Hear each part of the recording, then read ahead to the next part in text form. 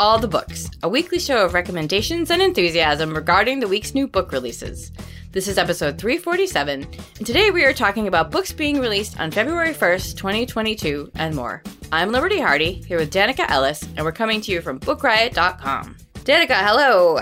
Hello! How's it going on the other side of the country?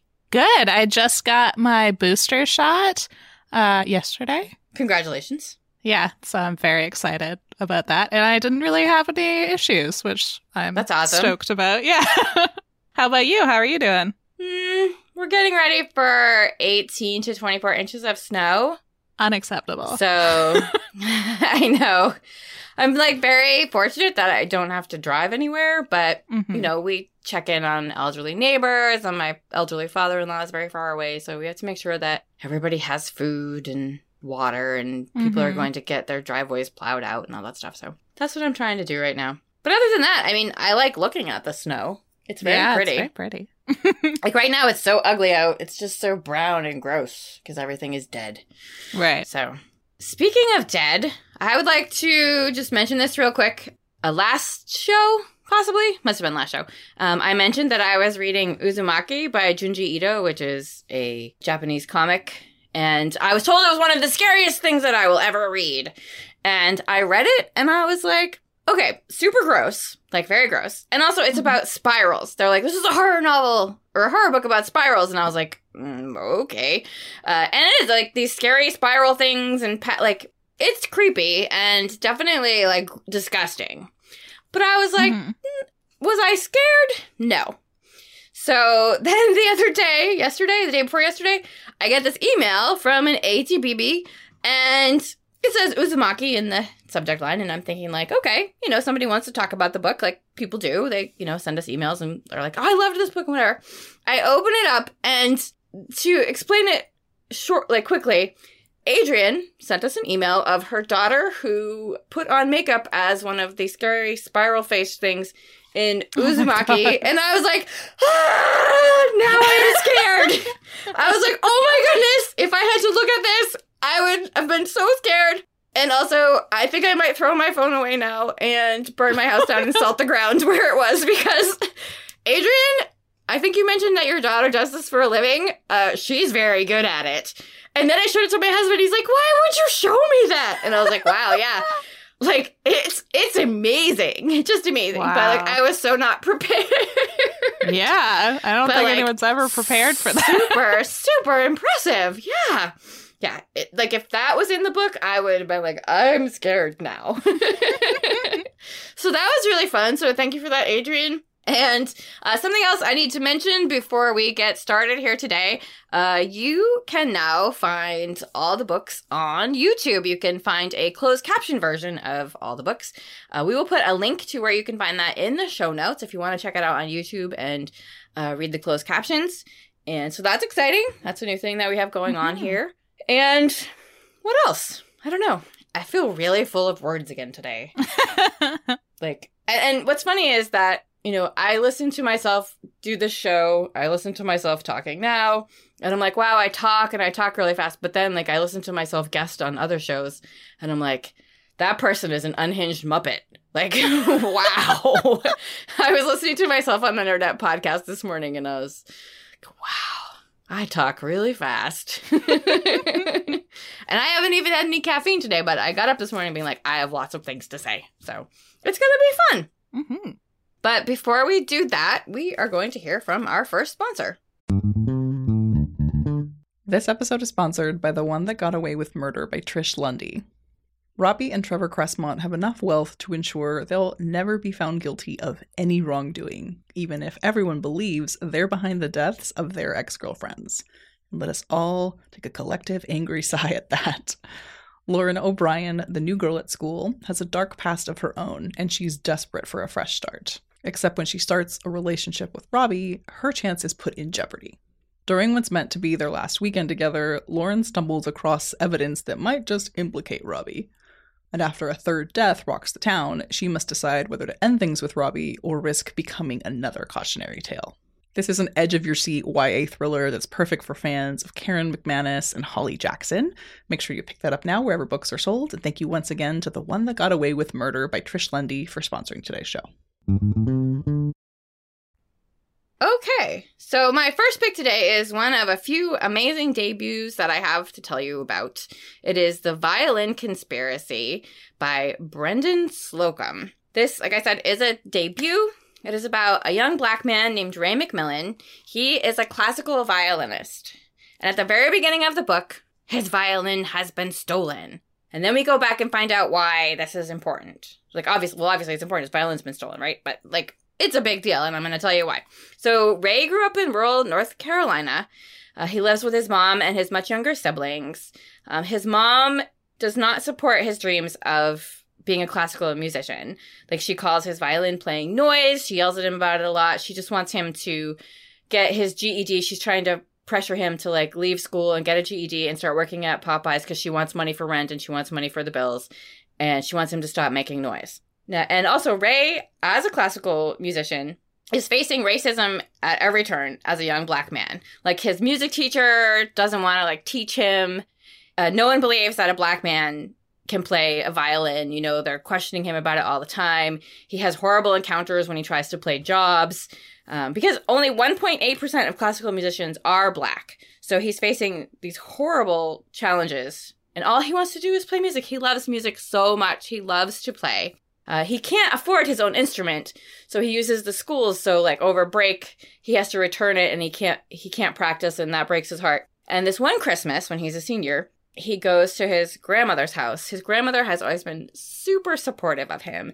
She loves to hear him play, and she tells him stories about how her grandfather used to play what she called the fiddle and how great he was at it. She called him Pop Pop, and how his grandfather was an enslaved person on a plantation in the mid-1800s, and he used to play the fiddle for the owners of the plantation. And when he was given his freedom, his owner, who the family suspects of also actually being his birth father, gave him the fiddle when he went on his way. And this is, like, the story that they've always been told. And, like, it's, like, this disgusting, like, covered in resin, turning white with mold, like, just beat-up old fiddle. Like, just really gross violin. But actually, what happens is his grandmother gives it to Ray, and the family has never wanted to play it. They, you know, her children are always, like, so bored with her story about her grandfather. They've never wanted to learn violin. So she gives it to Ray, and she makes it known, you know, that this belongs to him. You know, none of them wanted it. But as soon as she gives it to him, they're like, that's ours. That's in our family. Like, why would you, like, they're just very greedy. But she's like, this belongs to Ray. So he plays on it all the time, and then as he gets older, he's playing in competitions, and people are taking notice, and he gets a scholarship to school, and his teacher takes him to get his violin cleaned up and fixed. And it turns out that what he has is a $10 million Stradivarius. Stradivarius violins were made in the early 18th century. They're considered the most amazing instruments of all time. Supposedly 600 were made, but there are only, like, a little over 200 existing in the world. And now Ray is going to play in something called the Tchaikovsky competition, which is an actual real competition. It takes place in Moscow every 4 years, and he's very excited to use this violin. But then it is stolen a month before the competition.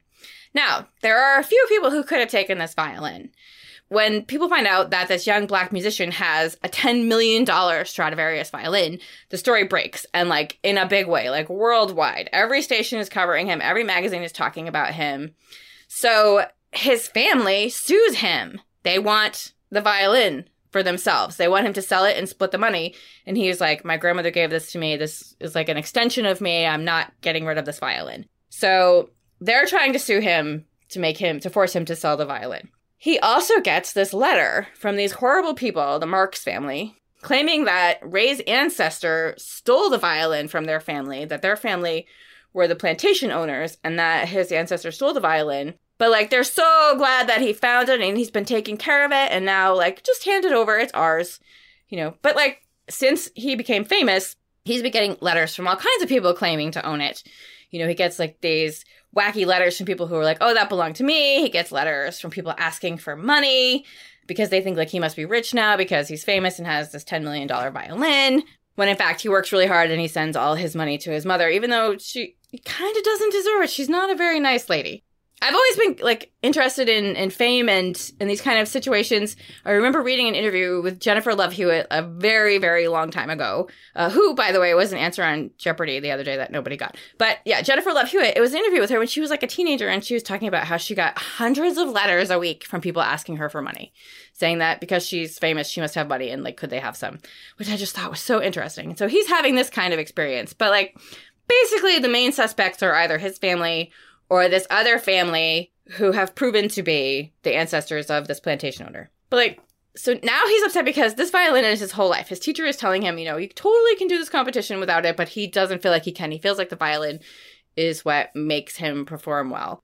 So it's being billed as a thriller, which I wouldn't say it really is, because it's a lot about Ray's life. It is a bit of a mystery, like who took the violin, but it's more a story of racism and oppression and fame and assumptions. And, you know, it's about a young man who won't give up on his dreams. And the author, Brendan Slocum, himself plays violin. He's been a public and private school music educator and has performed with orchestras. So reading about Ray and how he talks about music and like how he plays and different pieces of music is amazing. And you know that the author knows his stuff. So it's doubly exciting. It's a whip-fast read, you know, like I said, about family and music and history.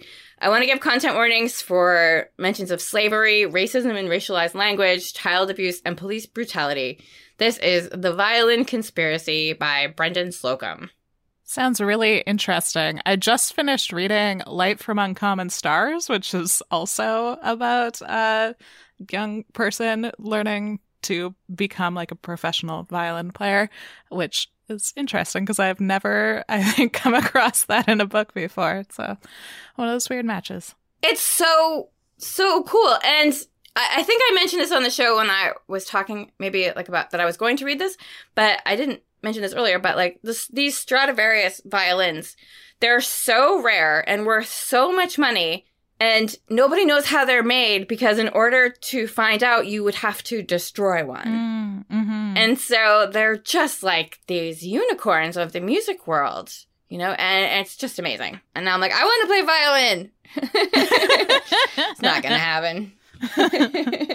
All right. So today I have 3 different comics due to a weird convergence of events. Some of these I read because they were supposed to come out in previous months, and then they just ended up all coming out today.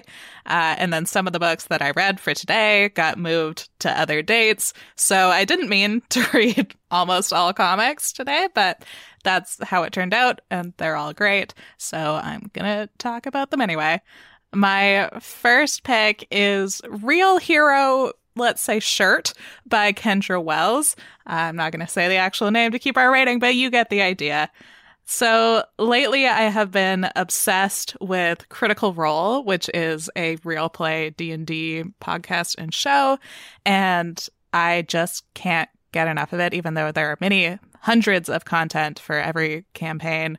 So when I saw this comic, that it was a goofy queer fantasy graphic novel, and it had this title, I had to pick it up because that mix of fantasy adventure and ridiculous humor is exactly what I love about Critical Role and Adventure Zone and all of those similar media. And I definitely was not far off, although this doesn't directly mention Dungeons & Dragons. It sure looks familiar, and they even use a spell called Knock to unlock a door.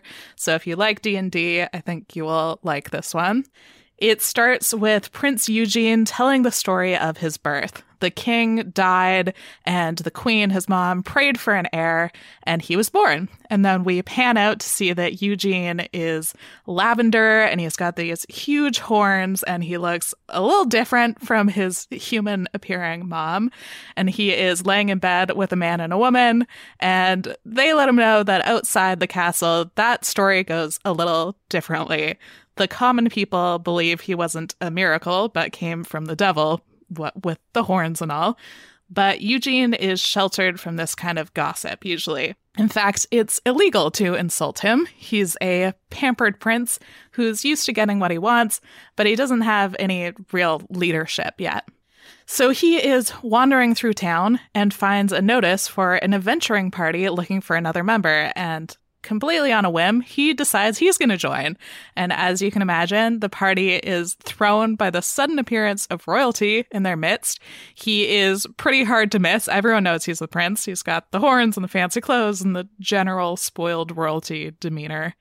So the party consists of Michel, who's the half-elf rogue leader. He is scarred and standoffish and very matter-of-fact. And then there is Hocus, who is a non-binary human cleric who is good-natured but also not sold on this idea. And then there's Ani, who is a human mage who instantly begins feuding with the prince. They start arguing basically the second they make eye contact. And unfortunately for them, no one else has volunteered for this position, and they do need someone else to join the party to finish their missions that they've signed up for. So Michel and Eugene spar, and the party has to admit that he actually is a decent fighter thanks to all the years of fencing classes. And also, what are they going to do? You can't really say no to the prince. So they just get reassurances that they won't be arrested if he gets himself killed, and then the group sets off on their quest. So they're heading out to a town where people have gone missing to try to solve the mystery of what is happening. Along the way, they have to complete some small jobs to pay for food and rooms because Michel refuses to use Eugene's money or his influence to cover them. So we get these kind of montage scenes of them doing these little quests along the way. Overall, this is a funny, silly, and a little bit sexy fantasy adventure. There are some fun little flourishes I really appreciated, like Hocus, who uses EM pronouns, whipping out a Venn diagram of Zegden genders as a visual aid, or Eugene getting a rose background whenever he starts waxing poetic. Eugene, as the main character, is absolutely ridiculous. He is so sheltered that everything seems to come as a surprise. And he is always thinking about one thing, which, speaking of that, Ani and Eugene continue to butt heads in a way that suggests that there's some other kind of tension between them. And like any good D&D arc, it doesn't feel totally complete. We get glimpses into characters' backstories, especially Michelle's, that make me want to learn more. And it feels like we're just starting to get a sense of how these characters interact. But it does have enough of a satisfactory resolution that it could be complete in one volume. I'm hoping that there will be sequels, and considering that this was originally a Kickstarter that raised $85,000 when its goal was $15,000, it seems like maybe there could be. And a fun bonus was getting to the end and reading the creator's bio and seeing that they have actually worked on Critical Role in another D&D live play show, Dimension 20. So no wonder I loved it. It was exactly what I was in the mood for at that moment. And that is Real Hero by Kendra Wells. I was like, wait, did she fade out there for a second? No, she's just not saying the bad word. I get it. I get it now. I was like, how do I do this? Yeah. Listening to you talk about that book, I was like, oh, I want to play World of Warcraft right now. But basically, I just play World of Warcraft so I can come up with like funny author pun World of Warcraft names. But I was kind of mad because like they don't let you have a lot of letters. So like all my good ones don't fit. Like I wanted to do a challenge. I wanted to do Respawn Updike the other day and like too many letters. I was mad. Anyway, moving on to something completely different. My next pick today is Beautiful Little Fools by Gillian Cantor.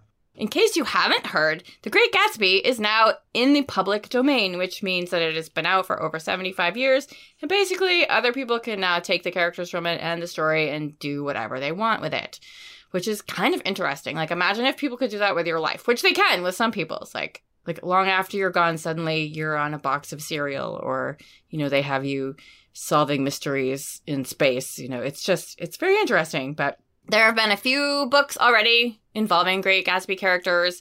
This is one that I read, and I really enjoyed it because Gillian Cantor has taken the women of the Great Gatsby and maybe changed the end of Fitzgerald's classic and made it into an excellent historical mystery. So now here's the part where I'm going to spoil a century-old classic for you. So if you haven't read The Great Gatsby and you don't know what happens, cover your ears. At the end of The Great Gatsby, George Wilson kills Jay Gatsby and then himself. Oh, another thing that I would like to point out is that I don't like The Great Gatsby. I read it when I was a kid. I read it in high school. I read it again as an adult. It's just not for me, and that's okay. But I like Gillian Cantor's work so much that is why I picked up this book. So, if you're thinking, doesn't she hate The Great Gatsby? Yes, but I loved this book. So anyway, back to Beautiful Little Fools. So in Beautiful Little Fools, a detective is looking over the crime scene that we have been left with at the end of The Great Gatsby, where George Wilson and Jay Gatsby are dead, and he finds a diamond pin in the bushes by the pool. And he's beginning to wonder, how did that get there? And he has a strong suspicion that perhaps the shootings didn't go down the way they first appear to have happened. So the detective suspects include Daisy Buchanan, of course, known love of Jay Gatsby, her best friend, the golf pro Jordan Baker, who is working the golf pro circuit. She's struggling because she's queer and she's found love, but she has to hide it from basically everyone because it's the 1920s. And also Catherine McCoy, who is a suffragette and the sister-in-law of the deceased George Wilson. Now, if you also remember, her sister was killed by Daisy Buchanan driving Jay Gatsby's car, which is why George Wilson shot him. It's all very complicated if you haven't read. Well, I guess not that complicated, but anyway. You don't think you have to have even read The Great Gatsby to enjoy this book, because it's so much fun. It's told in alternating chapters between the three women and the investigating detective. It is a jazz-age mystery of romance and betrayal. We get to see Jay and Daisy early in their romance, like when they first meet long before Daisy's husband. We get to see Jordan's life, her time on the golf circuit. And we also meet Catherine, who is fighting for women's freedom and independence. And it teases the question, of course, what really happened at Gatsby's pool. I thoroughly enjoyed this book. I really did. I thought Cantor did an excellent job staying true to these characters, but also giving it an updated feel. And I found the story completely believable and compelling. And you get to see these different sides of very famous characters, one of the most famous books in literature. And some might turn out to be more villainy than you knew. And again, I read it because I love Gillian Cantor's books. I think she's an excellent writer, and I think she did a really cool job with this. I do want to there's a lot of content warnings for this. Sexism, homophobia, chemical use and abuse, abuse by a partner, sexual assault, car accident violence, and murder. That is Beautiful Little Fools by Gillian Cantor. So I haven't read The Great Gatsby, but I did read The Chosen and the Beautiful, which is great. Also great. And is Jordan gay in the original books, or has everyone just decided in the retellings that Jordan is queer? It's funny because if I didn't dislike the book so much, I thought I was going to go back and reread it because I was like, I don't think she is, but maybe it's implied. But it's probably something that we also could just Google and find out right now. But that's I true. just never have. Maybe it's just the golf. Everyone was like, meh, probably. Yeah. All right. My next pick actually came out last week, but no one talked about it, so I'm going to talk about it. And that's At the End of Everything by Marika Nijkamp. And this is a story about a world that has fallen apart after a deadly respiratory illness. So that premise is either going to be a deal breaker or it isn't. Personally, I haven't been chomping at the bit to read an apocalypse or dystopia story lately, but this one intrigued me and I'm glad I gave it a chance. It's a YA novel that's set at a juvenile detention center. So we follow three main characters who are all detained there. Logan is a nonverbal autistic girl who shares an invented sign language with her sister Leah. The two of them are very close and dependent on each other, and Logan finds it difficult to communicate on her own. Then there's Grace, who's trying to control her anger, but it's made difficult when that rage is usually justified. And finally, there's Emerson, who is a non-binary teen who is still processing their parents' rejection after coming out. So we're introduced to them in the first chapter, and we get a sense of the strict routine that they act out every day at the Hope Juvenile Treatment Center. Despite everything, Logan appreciates this predictability, but something is different today. There are whispers between the staff, and then, without warning, the next day, the guards don't show up. The teens imprisoned at Hope are left completely alone. And they quickly learn it's because a deadly plague is rapidly spreading and the staff has left to go be with their families with no consideration for the teens' safety. They have just been left. Quickly, the group splinters into factions. So some of them want to stay at Hope and wait it out. They fear getting infected or getting caught and ending up in even worse trouble, whereas others want to use this as a chance to escape. One thing is for sure, no one is taking care of them. If they want to survive, they have to make the right choices. This is a fast-paced story that felt partway between a zombie apocalypse and COVID-19. It's like a zombie story in that the real villains are the humans. There's distrust and infighting and even violence. There's also this fear that anyone could be infected and not showing symptoms yet. And the real challenge isn't dealing with the plague or the zombies in this metaphor, but in everyday survival, getting enough food to eat, having a safe shelter, that sort of thing. There were definitely moments that hit a little bit too close to home, like people who are treating the plague like it's made up or overblown, even as the death toll continues to climb. It's a story about justice and building a society together. They have to decide how to structure their little community. Who cooks? Who takes care of the sick? Who buries the dead? They also clash over what to do when someone doesn't follow their established rules. So it ends up being a commentary on justice reform and prison abolition that I think would spark some really interesting conversations with teens. The juxtaposition between the story of a world-spreading plague and the focus on a really small, contained community worked really well. It also includes documents to give glimpses into the outside world, including phone call transcripts and news excerpts, as well as drawn maps and inventory lists from Hope. If you can handle reading a take on an apocalyptic pandemic right now, I highly recommend this one. And that's At the End of Everything by Marika Nijkamp. All right. My next pick is another amazing 2022 debut. Oh, I've read so many good books already this year. It is Black Cake by Charmaine Wilkerson. It's simply amazing. I'm just so in love with so many of this year's books. And also I read these and I'm like, how dare you? How is this so good? But it just is. Black Cake is set in different time periods. In the present day, a woman named Eleanor has died, and she has left behind a black cake, which is made from a recipe in her family, and a voice recording for her two children, Byron and Benny. And the story that Eleanor is telling them is about a young girl named Covey who grew up on an island in the Caribbean. Her mother left, her father starts drinking a lot, and she takes solace and joy in the ocean. She swims like no one else. She swims like a fish, Covey does. And she has grand plans to leave the island right after high school finishes, and she's going to take off with her boyfriend Gibbs and go to college in London. But as we know, life doesn't always work out the way you planned it, and she ends up having to leave the island for very different reasons.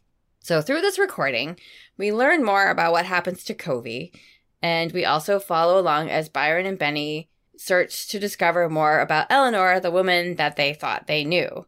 We also learn about Byron and Benny, their lives, what's going on with them. Benny is an artist. She has been estranged from her family for many years, and her mother's death has brought her back in touch with her brother.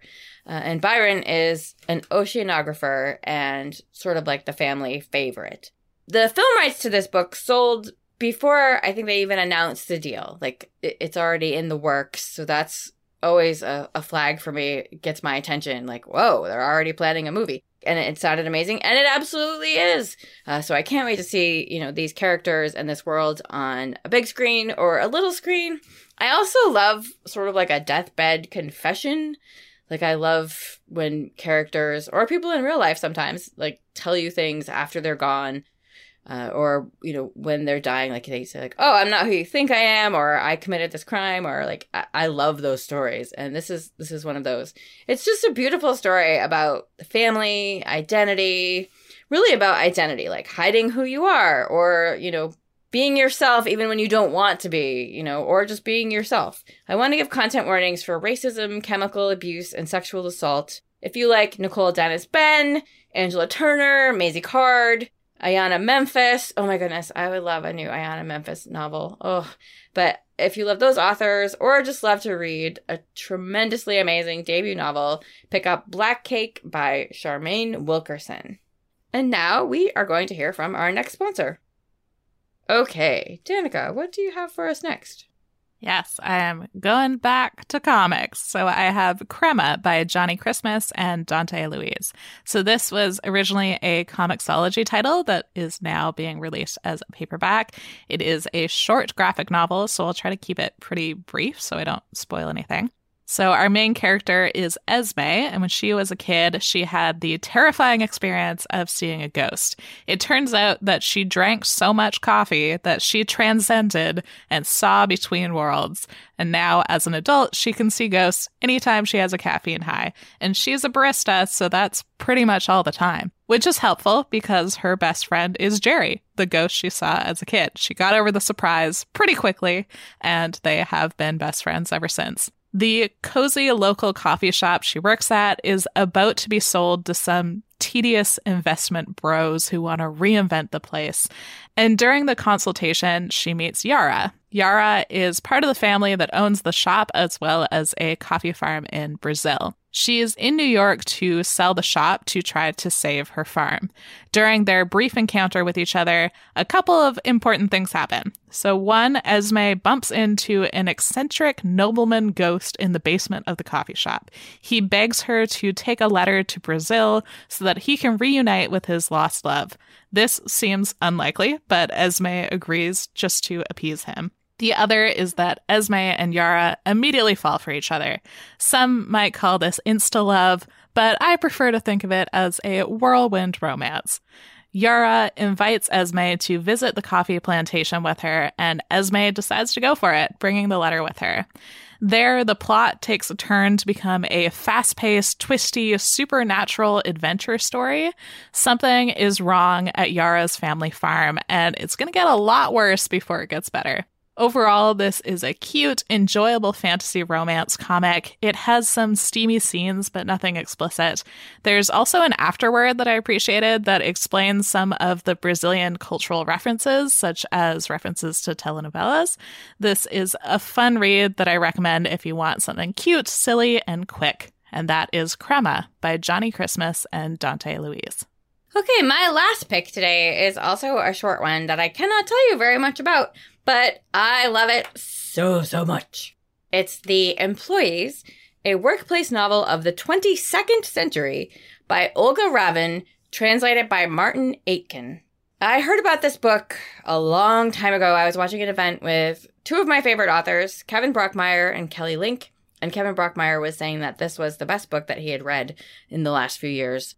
And weirdly, I watched Kelly Link interview John Darnielle the other day, and they were talking about indie press books, and I had to write down a bunch of those. I guess basically what I'm saying is watch author events with Kelly Link, because you get great book recommendations. But so they were talking about this book, and I needed to read it, so because I have friends in Euro places, I had them send it to me.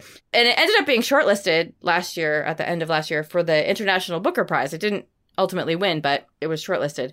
It's so good. This book is very, like, the copy that I got is different than the copy that's coming out now from the US publisher, but the copy I got is very small, and it's all black, but it has this random orange square on it that looks like a fluorescent orange Post-it note, which I do have in my office, so I have tried to remove it from this cover at least half a dozen times.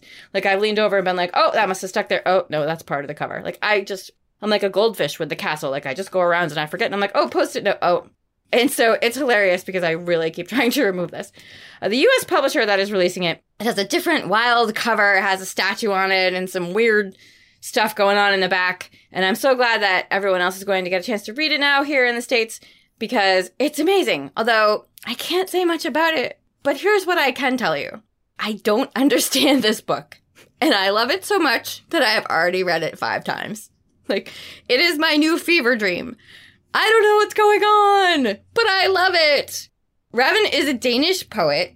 This is a short, lovely book, and these tiny little sections that are called statements, they are being taken from employees at a 22nd century company The statements are like statement 101, statement 107, 108, 123. Like they skip a bunch.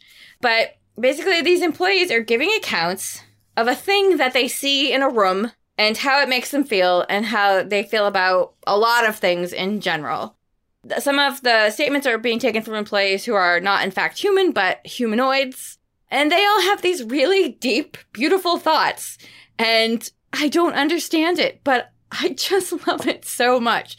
Like, I don't need to understand what's going on if the writing is beautiful and it's so compelling, and that is exactly what this is. And it's also very short. I mean, it's like 100-something pages, and it's so, so good. I can't wait to discuss it with other people.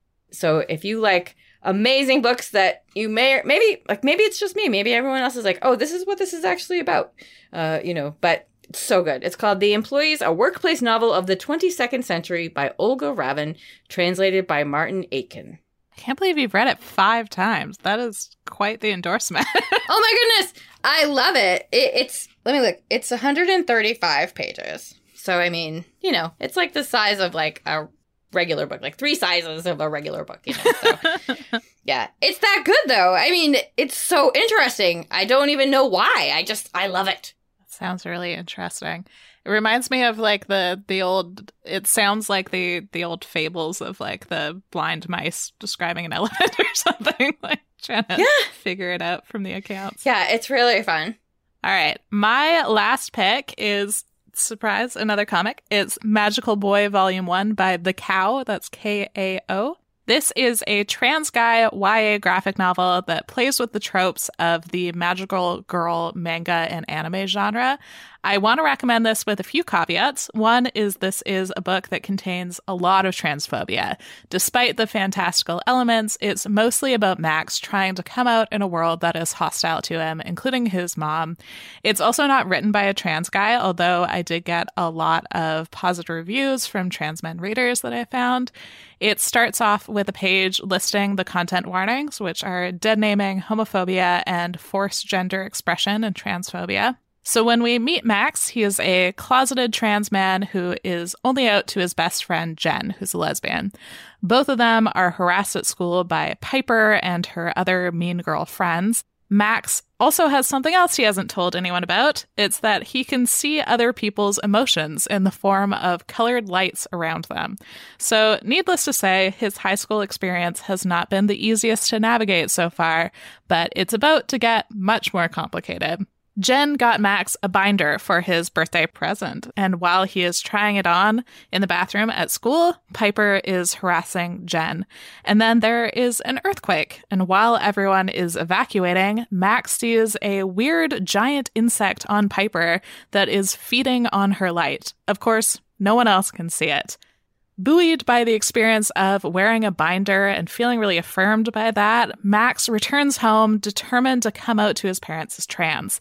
Unfortunately, it's at that same moment that his mom has decided to tell him about his magical girl lineage. It turns out that all the women in Max's family channel the power of a goddess of light to keep evil locked away in another dimension. And who knows how that is tied to gender or sex, but apparently Max is supposed to inherit this. So they transform all of the people who have been in this line and seal any cracks that appear between this world and this other dimension, banishing any monsters that make their way through. Max's mom is determined that he can only fulfill this destiny by learning how to behave like a lady. Max is obviously unimpressed, both by being the chosen one who has to defend the world, but even worse, the costume change, because when Max transforms, he's forced into an 80s style fluffy dress in that kind of magical girl style. And on him, it is ridiculous. It's completely out of character. Max and his mom struggle to find common ground as she tries to train him for this role.